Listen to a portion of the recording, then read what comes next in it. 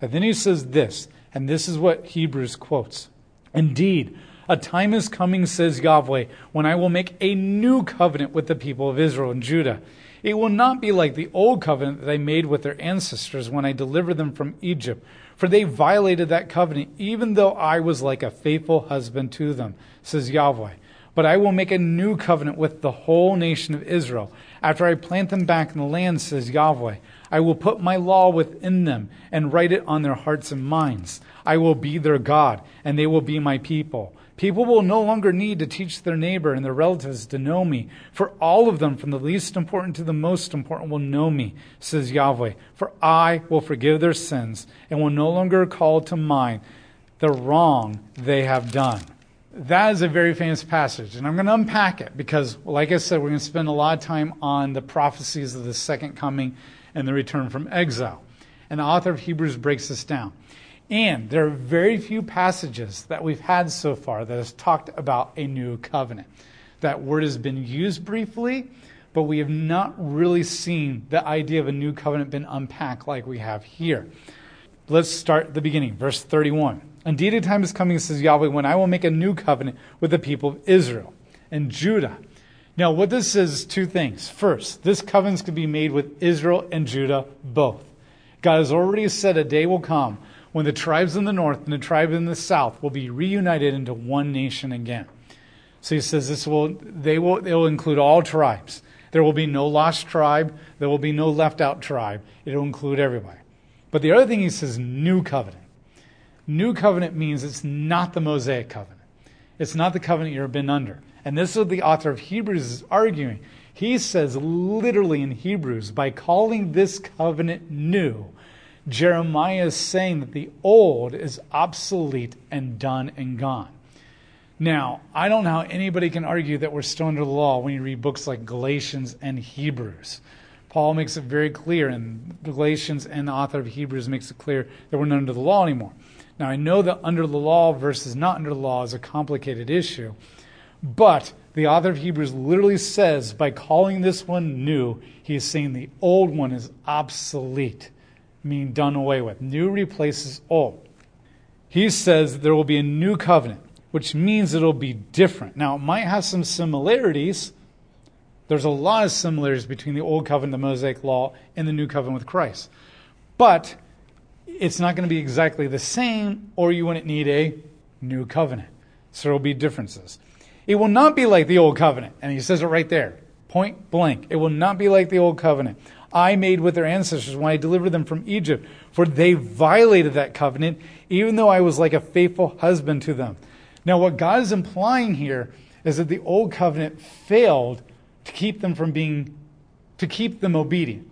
The old covenant failed to bring them to obedience and to keep them from sinning. And that's the point, because he says, because I made with their ancestors when I delivered them from Egypt, for they violated that covenant, even though I was like a faithful husband to them. Even though I dwelt with them, even though I had intimate relationships with them, even though I took care of them, they still disobeyed me and violated that covenant. That covenant wasn't able to do what you wanted to do. Now, this is the point that author of Hebrews and Paul are both making. It's not that the old covenant was meant to make us better people and redeem us and save us and transform us. And God's plan A covenant failed. And he's like, well, got to come up with a better covenant that will actually work. That's not the point. The point is that God knew that the old covenant can never change people. It can never save them. And Paul says that it was only a tutor until something better can come along, Jesus Christ. The point is that Jesus wasn't here yet. So God was giving them something. Something is better than nothing. Now remember, the whole point of the law was, one, to reveal the righteousness of God. When you live in a fallen world where everybody is involved in sin and horrible things in the ancient world, and you're a sinner and I'm a sinner, and we're all a sinner, it's hard to know what righteousness is if you don't see it anywhere around you. And so the only way you can know what righteousness is when the divine God of the universe, who's actually righteous, comes down on the mountain, Mount Sinai, and says, this is what righteousness looks like. And he gives you the 10 Commandments and a whole bunch of other laws to help unpack those 10 Commandments. So then the second purpose of the law was to reveal our sin. Because what we're going to do now is we're going to try to meet the law. We're going to try to not murder. And remember, murder is not just physically murder, but murder like in your heart and anger and all that kind of stuff. And we're going to try not to have affairs. Remember, affairs is not just the physical act, but also lusting. We're going to try not to steal, which is not physical. It's also stealing people's ideas, stealing people's time, stealing people's energy and their emotions. So remember, those laws went way deeper than just physical actions. They went to the heart. And that last one, do not covet, reveals that. So when we try to actually live righteousness in our thoughts and deeds and have a pure heart, we realize, oh my gosh, I can't do this. I'm failing so miserably. There's no way I can get to this. And then what it does, it reveals that I'm a sinner. So now I know what righteousness is, and then now I know I'm a sinner and I can't do it. And now what do normal people do, not stubborn people, and not Americans who say, if I fail you first, if at first you fail, then try again. Now that's good to a certain extent. I don't want my kids to quit after trying one time, but we can carry that too far. But normal people, when you can't do something and you try over and over again, you ask for help. The point of the law was to reveal our need for a Savior. And when you realize that every form of government we've ever had, and you realize all this other stuff has never actually made the world a better place, individuals led by the Spirit of God have made things better, and we have made people's lives a little bit better, but nothing has changed the world and brought utopia. We need help. And then when the world fails miserably, I believe one of the reasons that Christ waited thousands of years to come was sometimes, when you're like, hey, you go to your kid or some student and you're like, hey, do you need some help? They're like, no, I can do this. And you're like, I know you can't do this. But you just let them spin their wheels in the mud and wear themselves out. And then when they finally hit rock bottom, they're like, okay, I need help. You're more likely to get help when you're broken. People who are addicted, you can't make them change. They have to be broken enough to want to change. And so when we spend thousands of years with every form of economy and every form of government and every form of whatever, and we still are a miserable world that's killing each other and destroying ourselves, then many, many, many people, not everybody, when Jesus Christ comes on the scene, they're like, yes, finally, a Savior. And the next section, when we get to the fall, we're going to go through the final books of the First Testament, and then we're going to talk about the intertestamental period. And when we go through the time of the Romans, the Greeks and the Romans, and I show you what that world is like, you will better understand why the people of Israel were so desperate for Jesus when he finally arrived during the gospel time period. And so it's to reveal our need for a Savior. We need a Savior. And that's what he's saying. That law was never meant to save you. It was never meant to make you righteous. It was meant for you to see your need for God. But you didn't turn to God. And that's why you had to go into exile and be broken even more. Until finally you're so broken under the Greeks and the Romans that you'll finally be willing to reach out for my son when he arrives. That's the new covenant. The new covenant that's not like the old is that the new covenant will actually be able to change you. It will actually be able to make you a better person. It will actually save you. It will actually make you righteous. Now, he's not saying that here directly, but he is indirectly saying it, and we'll see that as we unpack it. But I will make a new covenant, verse 33, with the whole nation of Israel after I plant them back in the land, says Yahweh. I will put my law within them and write it on their hearts and minds. I will be their God, and they will be my people. Now, this is where he gets very specific. The law was written on what? The Mosaic law. Stone tablets. It was an external document hanging on the wall. And you can't go to that document on the wall and say, empower me to be saved and righteous. Okay? All we can do is study the law, figure out what it does, and then try our best to do it. And through prayer and the Holy Spirit, he can guide us. But what God is saying is a day will come when the law will be written on your hearts. It will be literally carved in, well, it won't literally, sorry. It will be metaphorically carved in your hearts because it will literally come with the Holy Spirit indwelling you. And that's what God is saying.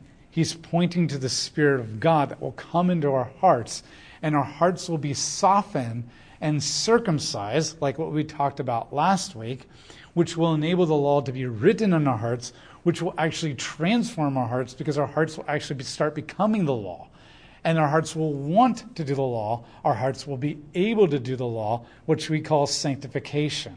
So he's saying a time is coming when I'm going to circumcise your hearts. But here's the cool imagery.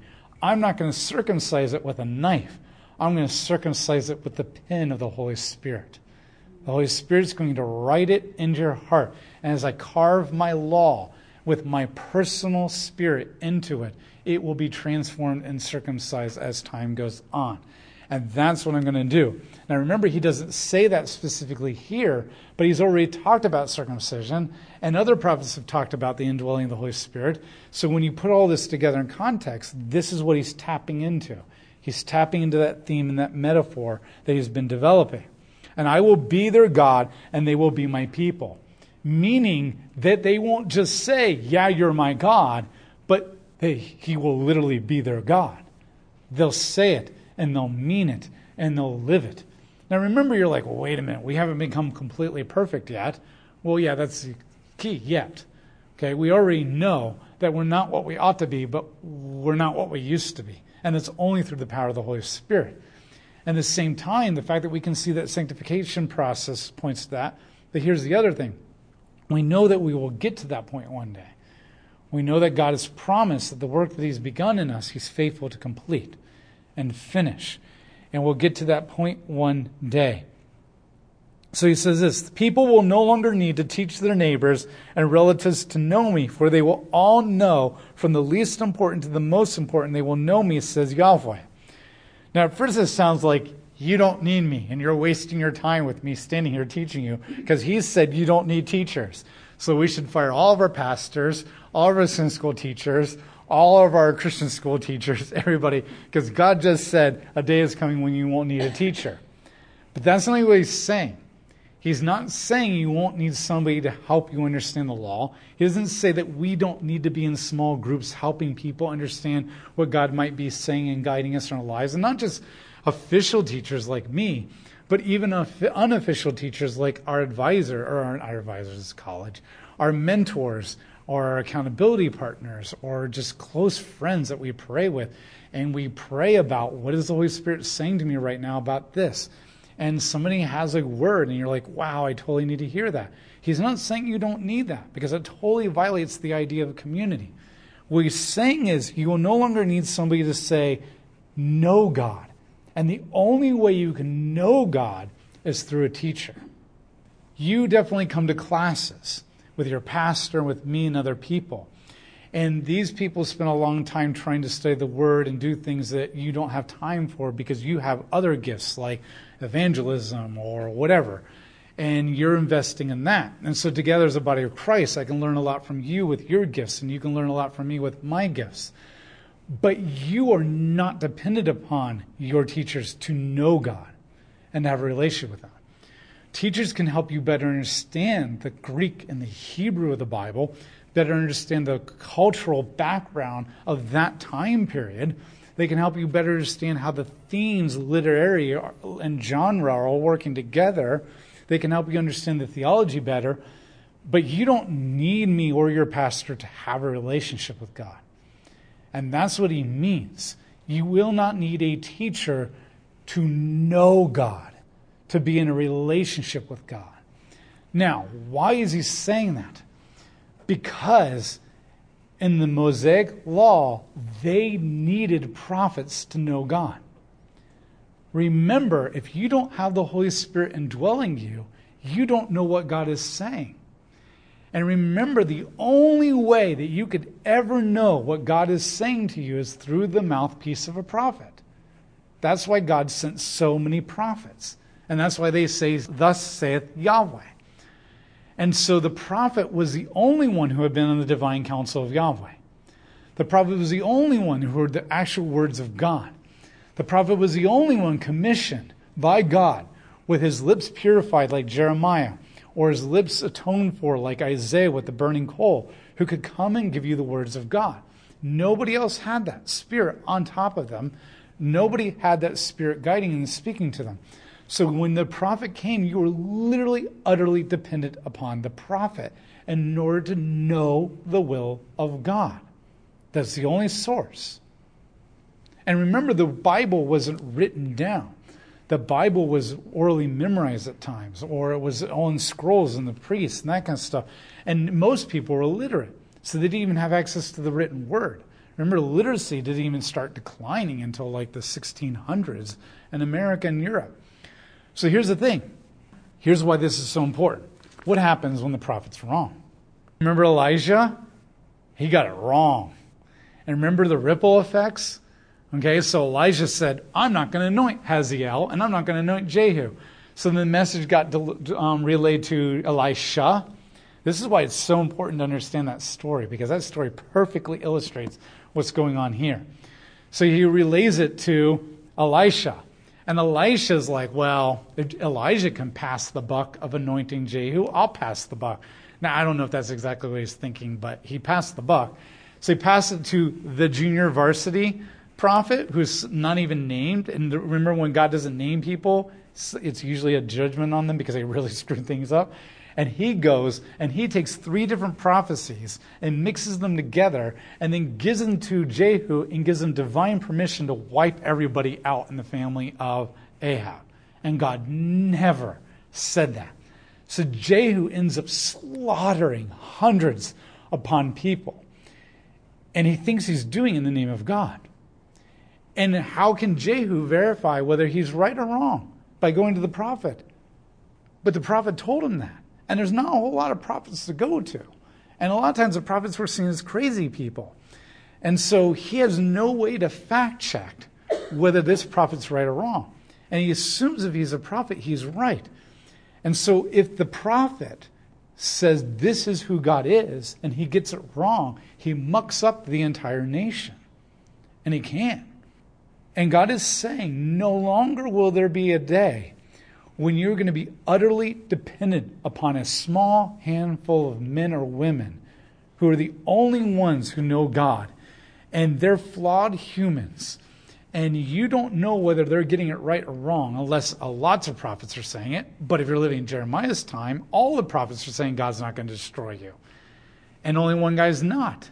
And what if you think it's a democracy? Majority rules. So here's what he's saying. A day will come when you won't need that anymore. A day will come when you will actually have the divine counsel of Yahweh in you, called the Holy Spirit. And you will actually hear the voice of God. Now, different people hear it differently. Okay, I believe that God speaks to people in different ways.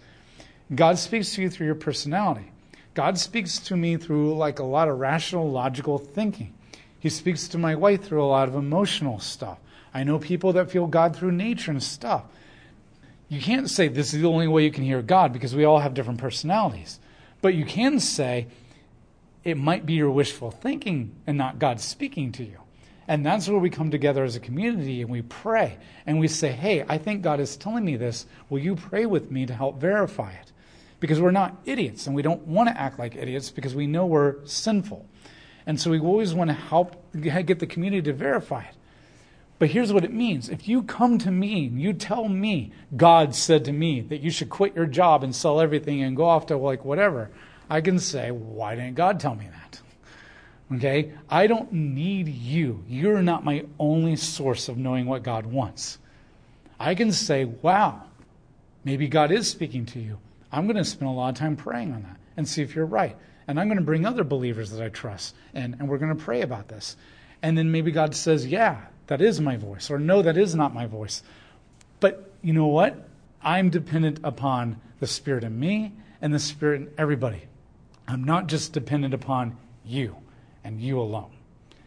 And that's what God is saying. A day will come when the Holy Spirit will be in everyone, and we will not be utterly dependent upon a small 1% of people who are the only ones who know God's will. And they're sinners and they're flawed and they can muck it all up for us and ruin our lives. We will all know God, and we can go to multiple Christians because we all have the divine counsel of God, because we're all prophets now. We're all prophets. Now remember, Prophet doesn't mean I can see the future and predict it. That is about 1% of what the prophets did. Prophet means someone who speaks the will of God. And that's all a prophet is. So if the Holy Spirit is speaking his will to you, then you're a prophet. Could some people be more gifted as a prophet than other people? Perhaps, yes. I don't deny the gifts of the Spirit. I think they're very much alive today.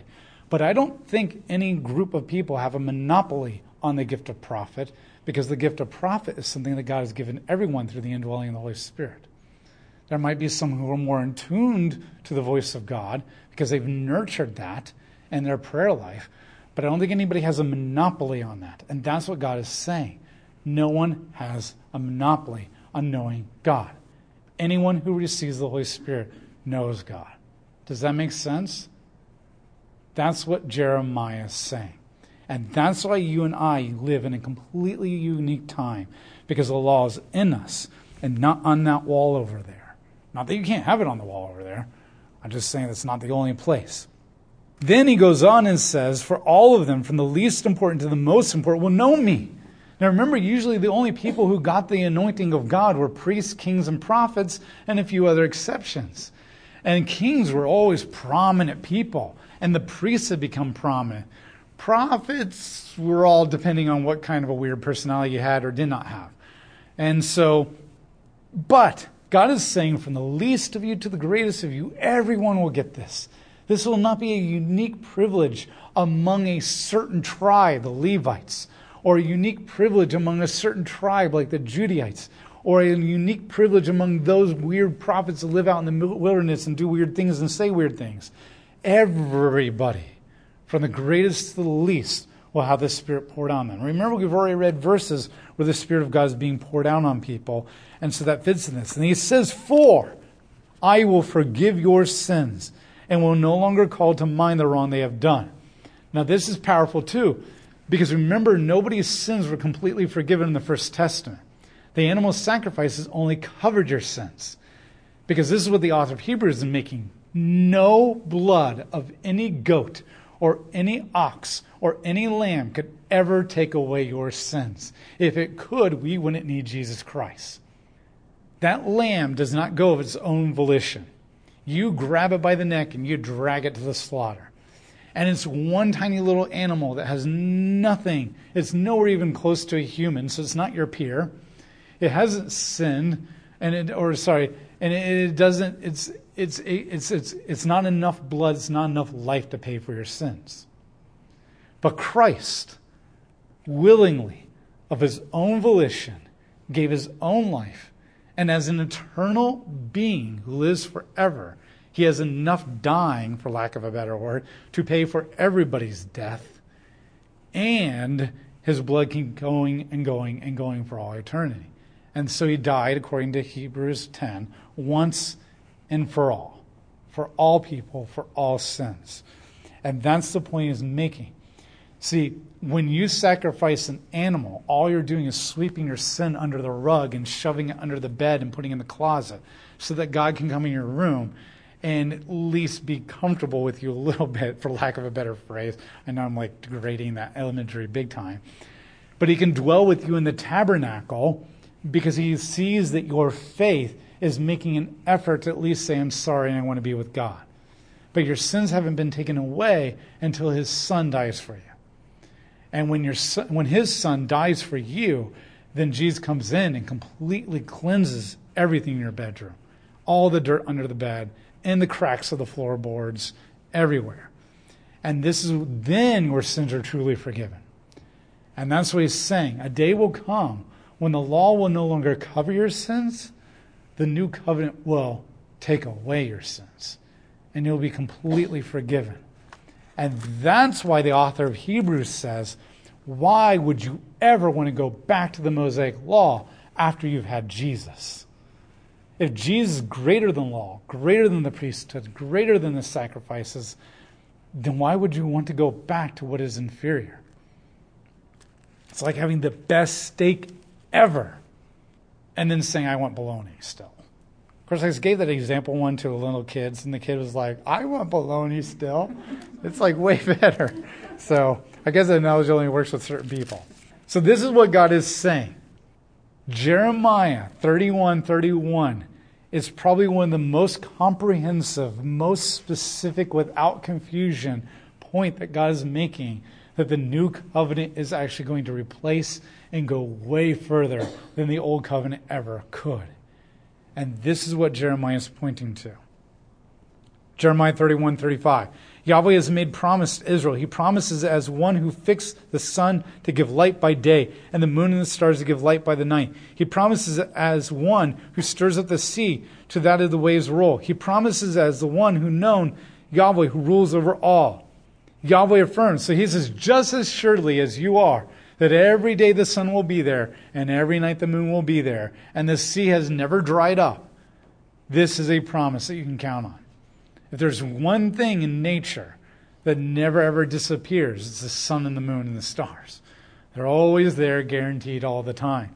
And God says, just as assured as you are that they'll be there, so God has promised that this covenant that is coming one day, and it will always last. 36.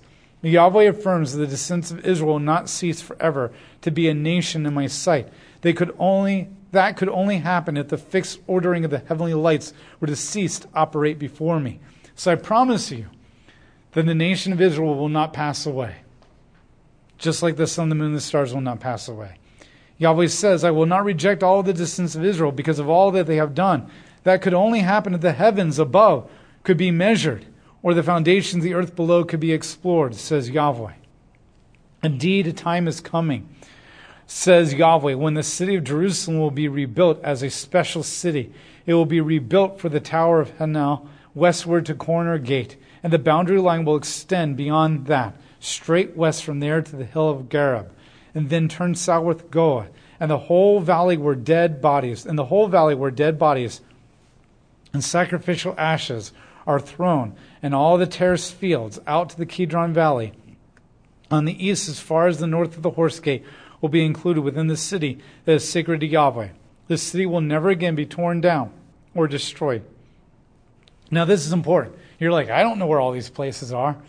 But they're physical, literal, geographical boundary markers, which means God's promises are just not metaphorical, they're also physical.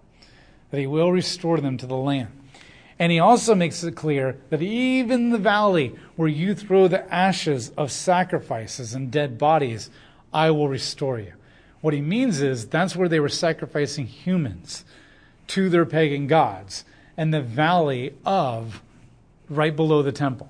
In fact, there was so much bloodshed that had been shed over the years there that is one of the luscious, greenest valleys in all of Judah because of all the iron and the blood that has been spilled in that valley. Even today, when you go to Israel, it'll be kind of patchy and brown, kind of green here and there and there. And then you go to that valley, and it is luscious green. And it's beautiful, but it's also kind of sickening to know why it's so green and beautiful. And God is saying, even there, I will restore the city and make things new. So, Corey, are you saying that Israel today is still God's special people? Yes and no. Is Israel today still God's chosen people or special people? They are in the sense that God has made physical promises to them, and he wants to physically restore them because they are his people. I mean, this is what Paul is saying to the Jew first and then to the Gentile. Because the Jews were his primary, it wasn't like the Jews only and you're not special. It was that the Jews was the people he chose to be the vehicle that everybody else came into the nation for. However, they failed to do that, so he judged them and put them in exile. So right now, the best illustration I've ever come up with is, I don't believe in replacement theology where the church replaces Israel and does away with them. But I also don't believe that it's just ethnic Jews, and you have to somehow be adopted into them completely in a literal sense. I do believe that Paul is saying adopted into the Jewish people, but I don't think he means that biologically. I think he means that metaphorically by faith. I think it's a yes and no. That yes, they are his chosen people physically. They will come back to him one day, but not that we have to somehow become Jewish in order to be a part of it, because that was the whole point of the Council of Acts, when they're saying you don't have to do this stuff. They're in timeout right now. And I really do believe that God has made the point all through the Bible that the true Israel are the people of faith. Abraham was a Babylonian. When God chose him, there was no such thing as Jews. And God just came to him and said, you're going to be my people now. And he didn't magically transform Abraham's biology and his genetics. He was a Babylonian. He acted like a Babylonian. He raised his kids like Babylonians, to his detriment and their detriment. And eventually the Jewish nation came about, but they only came about by adoption. God adopted them as his people. And then remember over and over again, Uriah the Hittite, not a Jew, came in. Rahab, Moab, or Ruth, and Tamar, they're not Jews. And yet they make it into the genealogy of Jesus Christ, which means Jesus is not 100% ethnically a Jew either. He's part Gentile and part, if you have at least 3 women and your great-grandma line who are way not Jewish, then you're not completely Jewish either. And then when the Jews were not responding, God's like, you think your descendants of Abraham make you special and that somehow you're privileged to the blessings of God and nobody else is and the Gentiles are not? He says, I can make descendants out of these rocks out of here. Meaning the point is not biology, the point is faith. So I really think the point that God is making all through the Bible has always been about faith, which makes you true Israel. And that's why lots of ethnic Jews were killed and destroyed, and they didn't go into the promised land, and they didn't go to heaven with God. That's the whole point of the wilderness generation. The author of Hebrews is making the point that they were Jewish, and they saw God, and they walked with God, and they experienced his miracles, but because they had no faith, they died. And they did not receive the blessings, or never will receive the blessings. But then he points to other people, by faith, came into it. So, but at the same time, he did start with choosing ethnic people. They became an ethnic people. He worked through an ethnic people. So somehow those promises will apply to those ethnic people one day. When we get to Revelation, I think Revelation makes it very clear that both ethnic Israel and the Gentiles are all going to come together to be one body of Christ. So in that sense, I say yes and no. And right now, I think they're in time out. But there are lots of Jews who do come to Christ, and one day there's going to be a huge revival. So, if that helps answer the question. So, I do not believe in the extremes. I do not believe the church has replaced Israel, nor do I believe that the church has to become Israel somehow in order to be that. I believe that Israel is faith, and it is both Jew and Gentile. And God used the Jews to get the Gentiles for a long time, and now he's using the Gentiles to get the Jews. But Paul also makes it very clear in Romans 11 that he could go back to using the Jews to get the Gentiles in if we abuse it and are disobedient and decide to go our own way. Because he will only use people of faith. He will only use people of faith. That will become clear as we go through Ezekiel. And I think it will make clear because even Jesus says, behold, I'm going to the Gentiles. And just like nobody in Israel during the times of Elijah accepted God, and only the Gentiles did, so it is with me. And they got so angry they tried to kill him. So that's a powerful theological statement, that the Gentiles are also included. And there's nothing special about Israel, ethnically speaking.